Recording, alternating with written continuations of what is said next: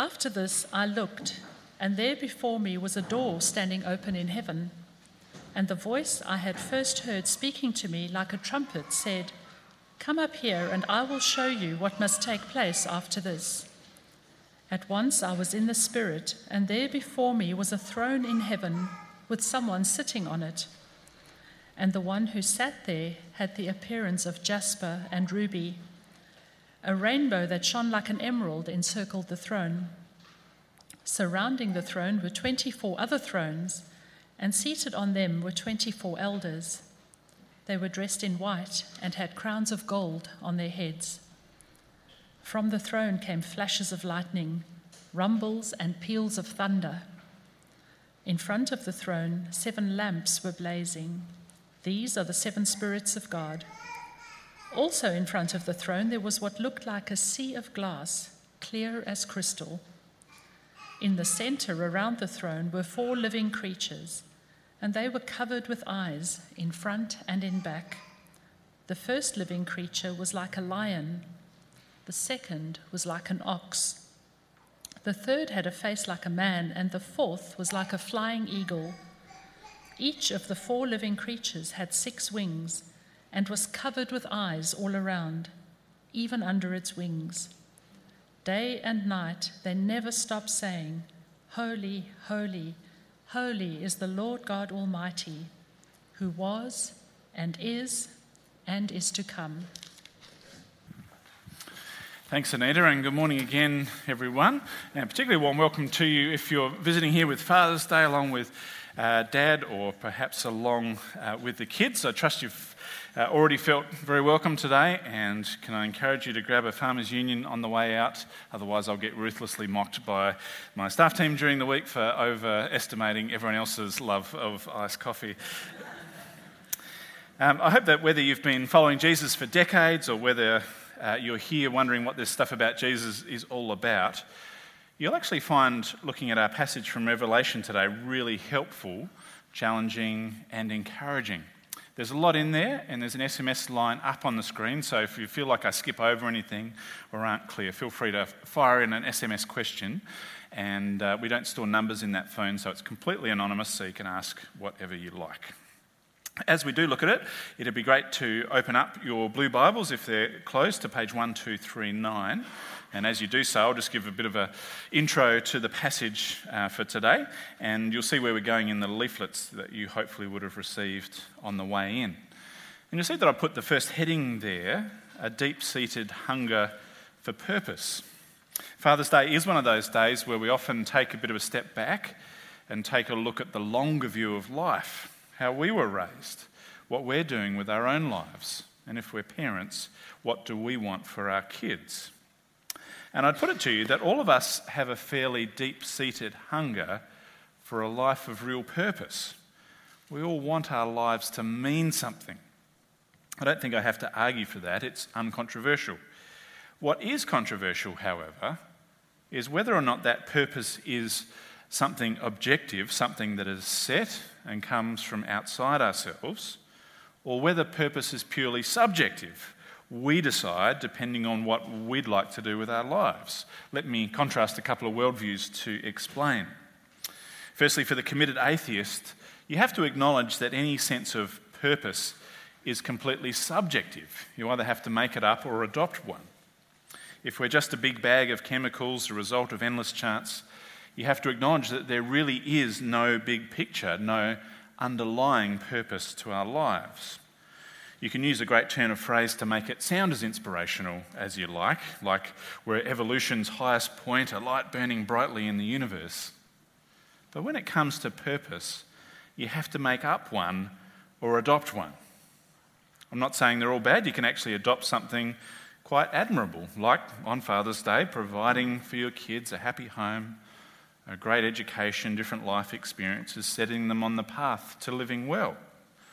Or as an atheist, you may consider religion a scourge on society and set about erasing it from public life, parliament, and schools, like many are. The point being, you're adopting a purpose from someone else or making one up. Christianity, on the other hand, is a worldview that claims that our purpose in life is an objective truth, that there is a God at the centre of the universe, a God that we're looking at in Revelation today, a God who himself gives us purpose, that it's God who creates us, that it's God who shows us we are immensely valuable to him, seen most clearly in him sending his Son into our world, who gives his life on the cross for our sins, removing the barrier between us and God, restoring a relationship we broke. We've sung of that this morning. We've shared together with sight and touch and taste of that in our meal of remembrance. And God raises Jesus to life again, to reign forever, and he calls us to join in with him in his great purposes in our world. It's an objective claim that there is a truth behind the universe. And the second thing I want to say about our sense of purpose is that it's really tested when we're suffering. Death, for example, is always hard to deal with, yet there's quite a difference in how we would process what some of us might call a senseless death, like a drug overdose or a car accident.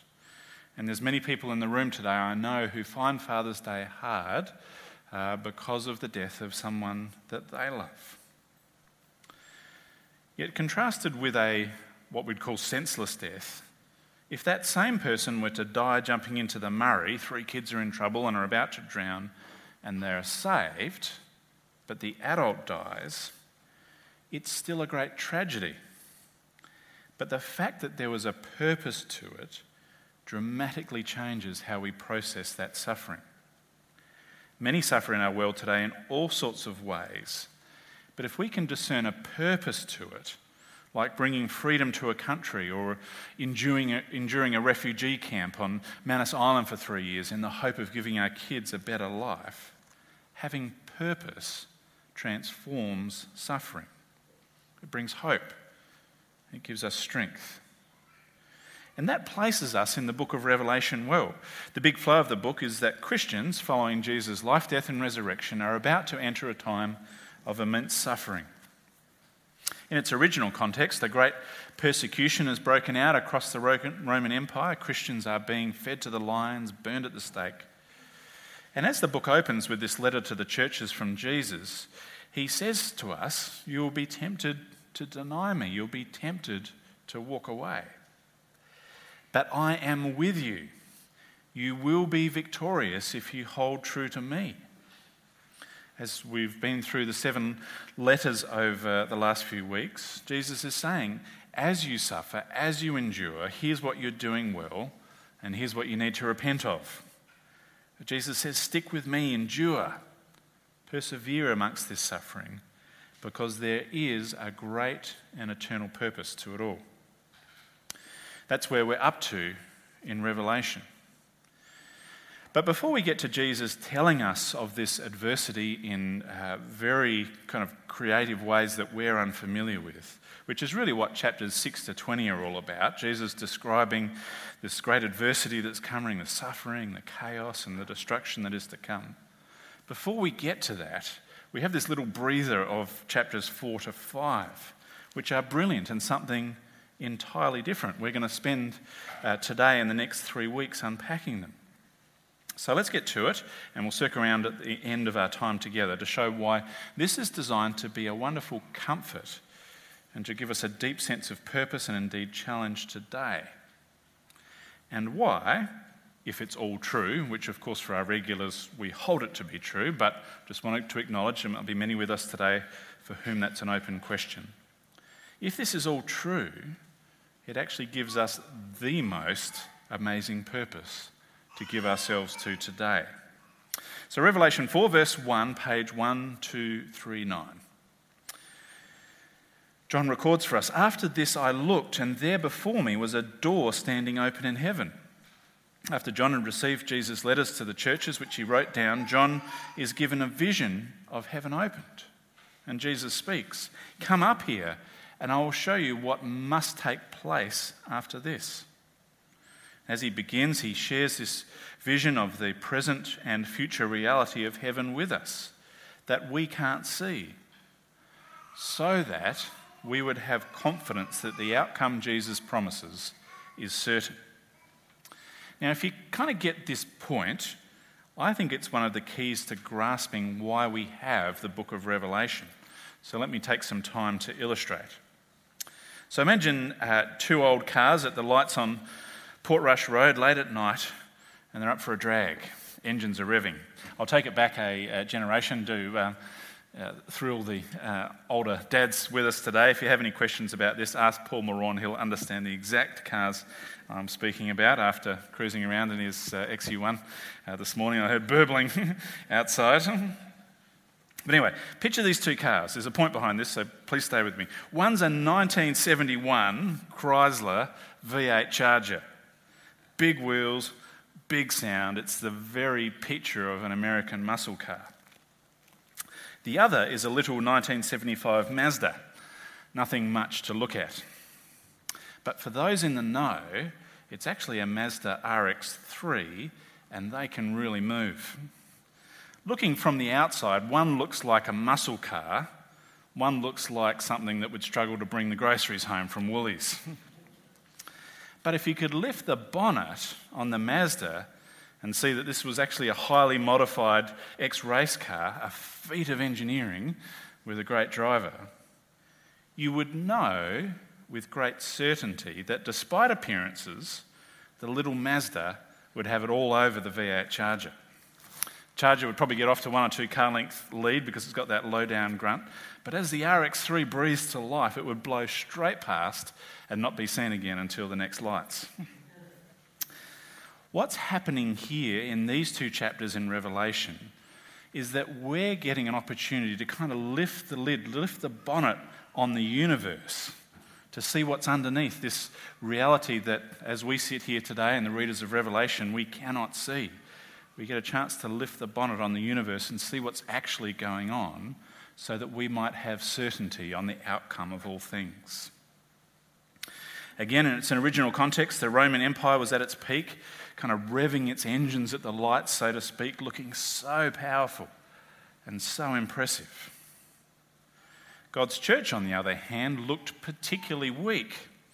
Christians were getting locked up in prison, executed for trusting in Jesus. What Jesus is doing with John in these 2 chapters is revealing what is unseen, showing John what's under the bonnet of the universe, so that he might know the outcome of history, these things that Jesus says must take place, are within God's control, and the outcome is entirely secure. So that they would not be discouraged by external appearances and abandon Jesus. Rather, they would be willing to suffer for his name, patiently enduring all that was to come, knowing that the victory was secure. So let's have a look under the bonnet together at the unseen reality at the heart of our universe, as Jesus showed John, verse 2. At once I was in the Spirit, and there before me was a throne in heaven with someone sitting on it. We're told here, at the heart of the universe, there is a personal God. Now, for people who already trust in Jesus, this is not a great bit of news to us. Well, I mean, it is great, it's fantastic, but it's not new news to us. But if you're here today unsure about Jesus, please try and think through all of this from the angle, if this is true, what does it all mean? Because verse 2 shows us that at the heart of our universe there is not a cold, impersonal force. There's much more than the nothing of atheism, that there's actually a personal creator God ruling and reigning, one who has demonstrated he already loves us through the life, death and resurrection of Jesus. This is great news that we're remembering this morning. Then verse 3, and the one who sat there had the appearance of jasper and ruby, a rainbow that shone like an emerald, encircled the throne. It's a picture of immense beauty, leading to verse 4. And surrounding the throne were 24 other thrones, and seated on them were 24 elders. They were dressed in white and had crowns of gold on their heads. Now, I want to encourage you, as Revelation now makes the change to getting a little trippy for the most of the rest of it, not to be overwhelmed by the book of Revelation. It is a book that is for God's church and for our encouragement. You don't need some secret knowledge or code to crack it. Careful, patient reading by yourself, or ideally with other Christians so you can benefit from each other's observation, unlocks a lot of it. So let's unpack this one together. What are we to make of it? Let's start with the thrones, the white clothes and crowns. The careful reader up until this point will know that we don't have to speculate about these things. They would have noticed that these are three of the many things Jesus has promised his church, his suffering church, if they persevere. So last week we saw Jesus saying to his church in verse 21, "To the one who is victorious, the one who sticks with Jesus to the end, I will give them the right to sit with me on my throne, just as I was victorious and sat down with my Father on his throne." Before that, in chapter 3, verse 5, "To the one who is victorious will, like them, be dressed in white. I will never blot out the name of that person from the book of life," says Jesus. And before that, in chapter 2, verse 10, "Be faithful, even to the point of death, and I will give you life as your victor's crown." I think this is simply saying that around God's throne is gathered all those who throughout history have persevered and stuck with Jesus. And that God's throne is something to behold, verse 5. "From the throne came flashes of lightning, rumblings, and peals of thunder. In front of the throne, 7 lamps were blazing. These are the 7 spirits of God." Again, the careful reader of Revelation will already know the 7 lampstands are imagery for God's whole church. I was leading the kids the other week and going through the passage with all the images they didn't know, and no one talked about the lampstand. And I said to the kids, "Well, what about the lampstand?" They said, "Oh, we didn't raise that because we looked at that last week." And then one of the kids said, "Well, I wasn't there. Can you tell me?" And I said, "Well, you guys claim to know. Tell Jonty what he missed last week." And they said, "Oh, well, the lampstand we looked at last week, that's an image of God's church, and the 7 lampstands, that's God's whole church." And away they went. It was one of the most amazing experiences. I sort of thought, yes, we're getting somewhere with our kids when they grasp these things. It was wonderfully encouraging. This is imagery for God's whole church, lighting the way to God, empowered by the Holy Spirit, described here as the 7-fold Spirit or 7 spirits of God. I think we're simply to take away from it that God's suffering church here on earth is right here in the middle of this most amazing scene, close to God, in a place of honour, very precious to him. Verse 6, "Also in front of the throne there was what looked like the sea of glass, clear as crystal." Now you probably note, if you've ever done a series on Revelation before or picked up a technical commentary or something like that, pretty much every verse from now on, people sort of speculate or pull in ideas and start drawing maps and wall charts and things like that. I don't think we're to make it harder than it needs to be. I think we're just to read this and sort of be struck by the image. For me, as I read it, it casts my mind back to some of my favourite moments surfing that have been down at Middleton on a hot summer's morning where you kind of hit the water before the sun gets up. And just after the sun rises, that hot northerly, which usually keeps the temperature up overnight, drops off as the temperature of the land rises and the sea breeze prepares to kick in for the day. But for a moment in time, the wind stops and the sea goes like glass. And the sunrise lights up the sky and reflects off the water, and it is beautiful. There is few people who are up at that moment, and if you are, there's no better place to see it than sitting on your surfboard on an ocean that's like glass. Revelation is trying to convey something infinitely more beautiful than the scene I just described. It's not literal. It's not trying to inspire endless academic debate and speculation. You don't need secret knowledge. You don't need wall charts with 24 thrones and 7 spirits all arranged in concentric circles trying to make sense of it. My experience is that Revelation is a book that tends to either draw people in who get lost in the detail with all the wall charts, or simply ignore it because we think it's too hard. I want to say, don't get lost in the details. Don't make it harder than it's need to be. This is a picture of immense beauty for all of us. It's simply saying that the heart of our universe is an indescribably beautiful God who places us, his church here on earth, close to him. In this scene of great worship, around that are those who have persevered to the end, even to death for Jesus' name, amidst a heaven which itself that is simply stunning. We read on and it kind of ramps up the kind of trippy factor as we get on to those creatures that come next in our passage. And again, I don't think it's literal that we have to kind of try and draw these 4 creatures with all the eyes and wings and things like that. I think it's simply trying to describe God's creation at its finest is here in this scene. Day and night, creation never stops in its praising. Saying, verse 8, "Holy, holy, holy is the Lord God Almighty, who was and is to come." And as we come to it in the next few weeks, this picture just keeps expanding and getting all the more extraordinary, with the 24 elders then bowing down and praising. Then Jesus appears as a lamb who was slain because God loves us enough to send him to die for our sins.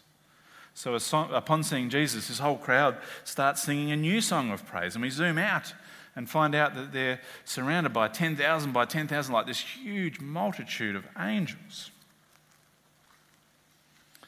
And finally, we zoom out even further and see every creature on heaven and on earth praising God, saying, "To him who sits on the throne and to the Lamb be praise and honour and glory and power forever and ever." Imagine this kind of rolling, endless wave of praise and worship to God set amongst the most beautiful thing that you can ever even attempt to describe. Jesus gives John this amazing vision, this peek under the bonnet of the universe, to show us a God at the centre of it all who is worthy of such praise. Because as we've said in what we've done this morning in our meal of remembrance, that he's the creator God. He's a loving God who didn't write this world off because of our sin and rebellion against him, but rather he pursues us. He gave his son's life for us. And we have in him a big picture purpose. We're designed to live in relationship with him, to worship and adore him, at the same time as knowing we're deeply loved by him. We are designed to have God at the very centre of our lives. And if all this is true, and again I want to encourage you, if that's an open question for you, I want to say if this is the Bible's claim, then if you live without God at the centre of your life, life will never really work quite right. You'll find purpose for a while, you'll adopt one, you'll make one up, but then it'll slip through your fingers.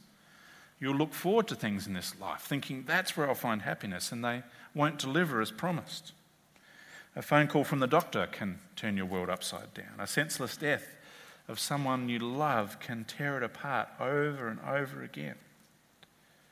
We are designed to have something far more immovable at the centre of our lives, something that can never be shaken. Our Creator, our loving, our Redeemer God. But there's also a much sharper edge here to be warned of. These chapters make it very clear that every knee will ultimately bow before God and give him glory. And as the last book of the Bible, it builds on all that has gone before, where we learn that God will be glorified by all in 2 very different ways. Either through the worship of joyful hearts who have accepted Jesus' death on the cross for them, this free pardon of sin, who know we get to worship and enjoy this God forever, or God will be glorified as he judges those who are foolish enough to believe they can live their whole lives without reference to God. And they are separated from this life-giving good God for all eternity. Which, is quite a horrifying reality. There will be no comfort there, no friendship, no joy, no beauty, no good thing. Now, I get that that's a confronting reality if true, but if it's true, which obviously as a church we believe it is, everyone needs to know while there's still time to accept this gracious offer from God, while God's invitation to eternal joy with him still stands for everyone who accepts Jesus as their Lord and Saviour. And that is the mission of the church. It's our purpose. God is at work in the world and he wants us to join him. We are all invited to participate in the greatest, most diverse, most significant cause in all of history, the building of God's kingdom. All Christians, compelled by the love of Christ, are witnesses to Jesus' life, death, and resurrection. So the most important question to ask at this point on this day is to ask, have you already bent the knee? If not, you owe it to yourself to explore further. There's lots of different ways that we can do that. We here at church, we regularly run a course called Looking into Life with Jesus, Life for short. The next one's coming up. There's invites outside at the welcome desk. There's details in your leaflet today. It's free, it's super relaxed. We provide the drinks, great food. And you can ask any question you like. We explore the evidence together. But whatever you do, do something. Read the Bible with a Christian friend. If I've set off a big question for you and you think, I want to know the answer, ask it now via your SMS line, which is up on screen. It is anonymous. You can ask anything you like. Because we're here to help, but also here to declare together as people who have experienced what it is like to live life with God at the centre, that life with Jesus there, life with God, our Trinitarian God, Father, Son and Spirit. With him at the centre, life really works, and Jesus is a great king to live for. But sort it out now, because this is an urgent question. You don't know when the drag racing P-plater is going to bring you into God's presence. It could be today. And if you haven't bent the knee to Jesus already, there will be no remedy. You will not be able to say, but Jesus, I never knew.